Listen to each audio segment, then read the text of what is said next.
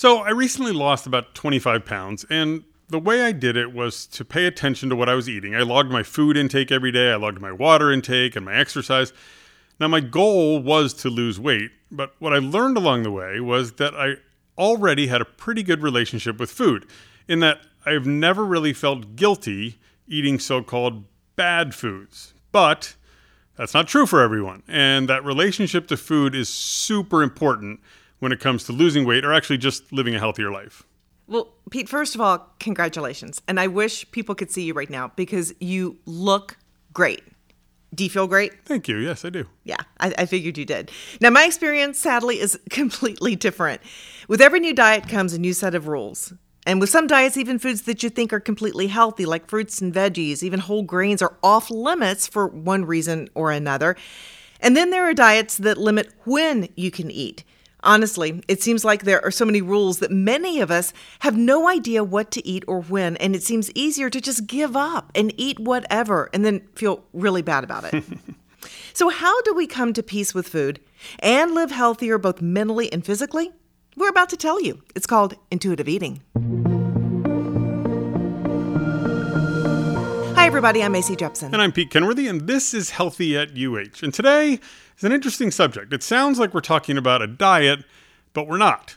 Intuitive eating isn't about losing weight, though it might help you get there.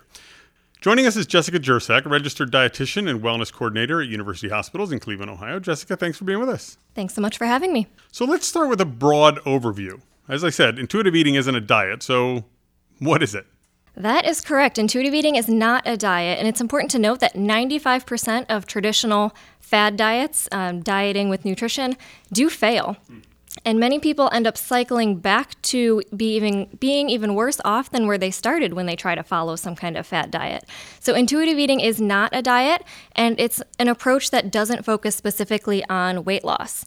Intuitive eating is an approach that is all about developing your personal, healthy relationship with food. It was created by master's-level dietitians Evelyn Tribole and Evelyn Resch in the 1990s. And it's defined as a flexible style of eating in which you largely follow your internal sensations of hunger and satiety to really gauge when to eat, what to eat, and when to stop eating.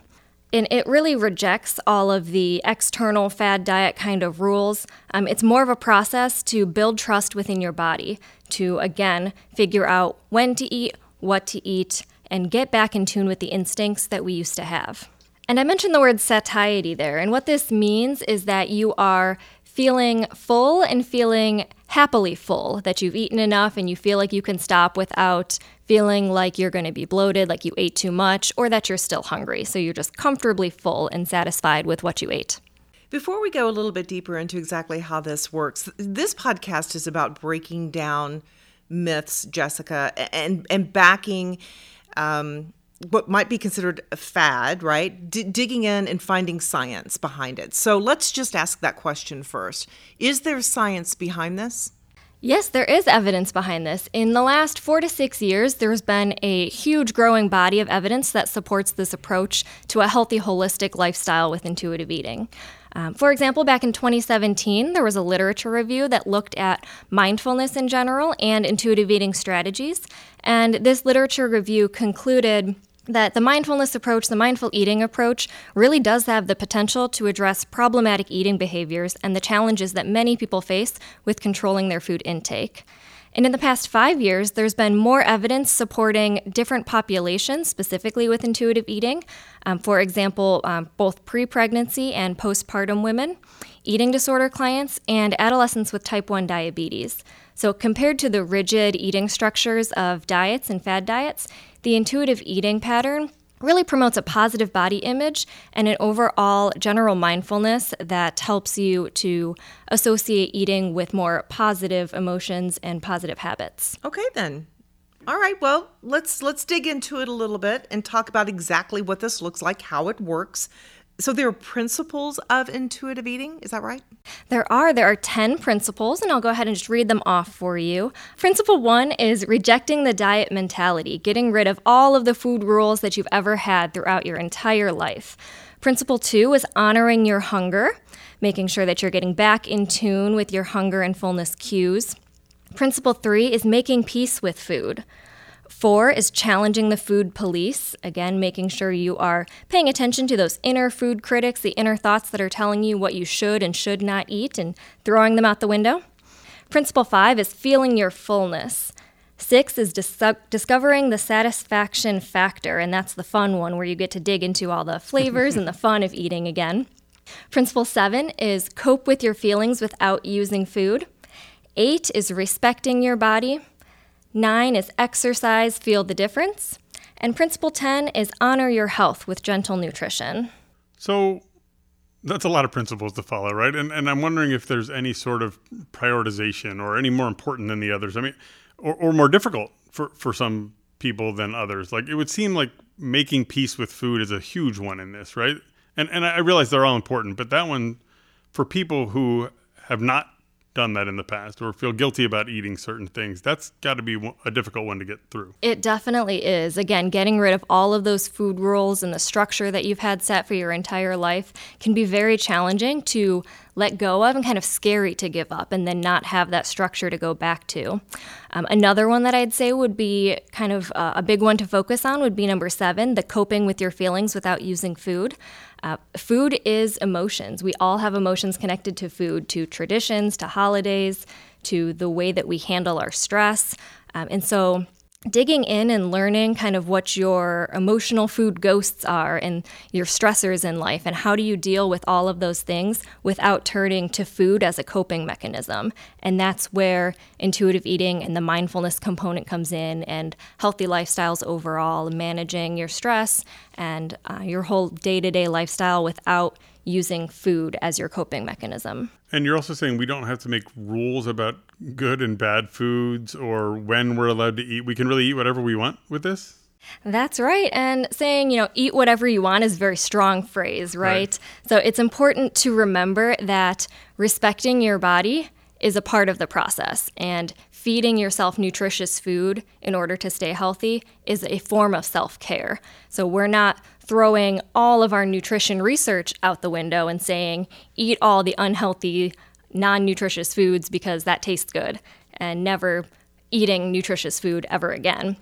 What we're saying is tune into those hunger and fullness cues, pay attention to what your body is saying that you do need, and pay attention to how much you need, when you need it, and actually feeding yourself appropriately so that you can stay healthy. I mean, this is so deep, it sounds like we could develop an entire program on how to learn how to eat intuitively, which is what we're trying to get away from, the programs. So how do we train ourselves, though, to eat this way? It sounds like it would take a lot of work to reverse a lifetime of thinking differently. How do we train ourselves? How do we start? So it, just like you said, it is a lot of work. And I wouldn't say that we need to get away from programs. I think that programs and structures are good. What we need to get away from is the rigid fad diets that do not work. So for intuitive eating specifically, there are a couple of books that you can learn the research, the evidence, all of the background around the intuitive eating approach. There's also a do-it-yourself kind of self-guide workbook that walks you through each of these 10 principles. But another great place to start, if this is something completely foreign and new to you, would be to start with general mindfulness and learning the mindfulness approach. Like I mentioned before, just improving your mindfulness can impact your eating behaviors and your health outcomes. Let's say we pull it off, right? Like, let's say we follow all the rules, we do all the right things with intuitive eating. What kind of results can we expect? Everybody goes into things like this wanting to lose weight, or I would think that would be a big priority. But then long term is sustaining that, right? Living healthy. Is that what we could look forward to if we buy in and do this 100% correctly? Yes, like I said before, it is not specifically a weight loss approach. That may happen if you change your eating patterns in such a way that reduces calorie intake or increases calorie output through exercise and physical activity.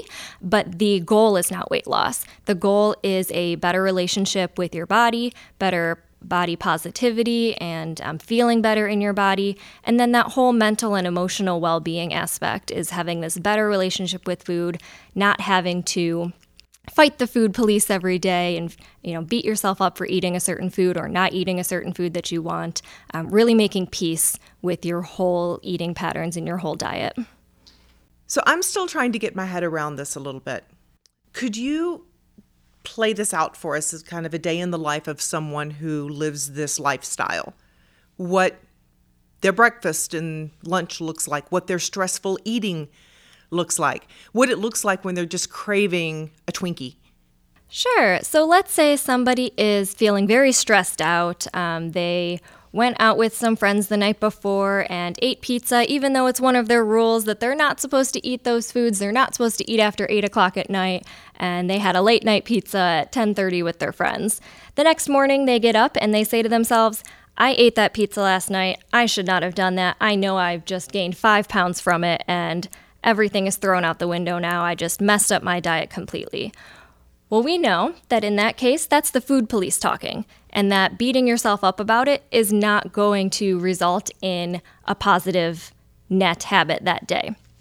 A better approach would then be to forgive yourself, to say that's the food police talking, and challenge that thought to say, is that true? Did I literally gain 5 pounds from it?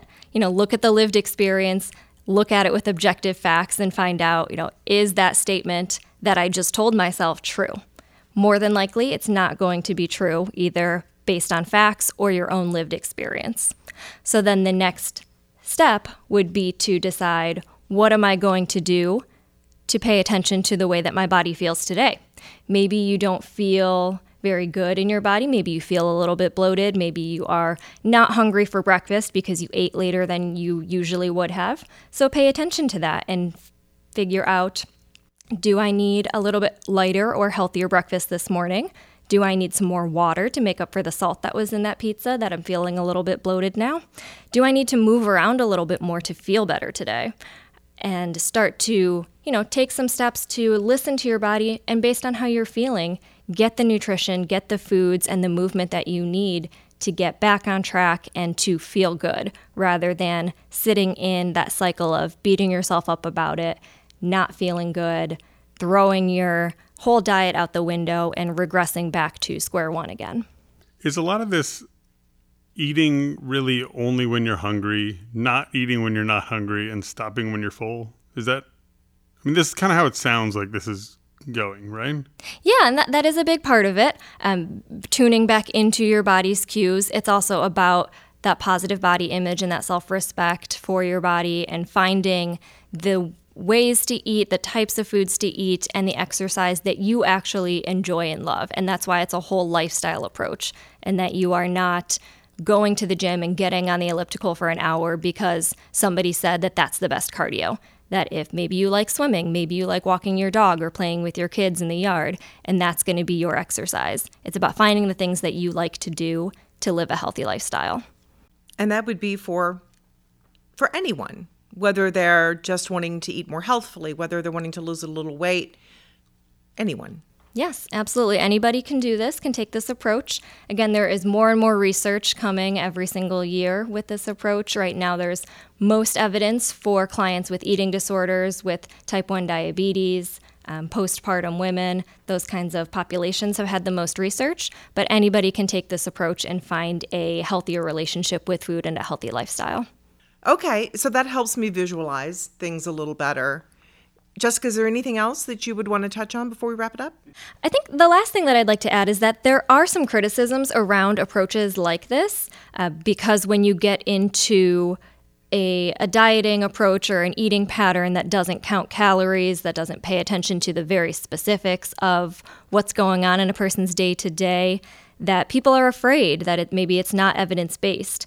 And I just want to point out that the very last principle, which is honor your health with gentle nutrition, does wrap in and pull together all of the dietary guidelines for Americans and all of our evidence-based information that we do have around nutrition. So again, it's about finding the holistic lifestyle approach that works for you with a positive body appreciation and positive mental health approach to eating.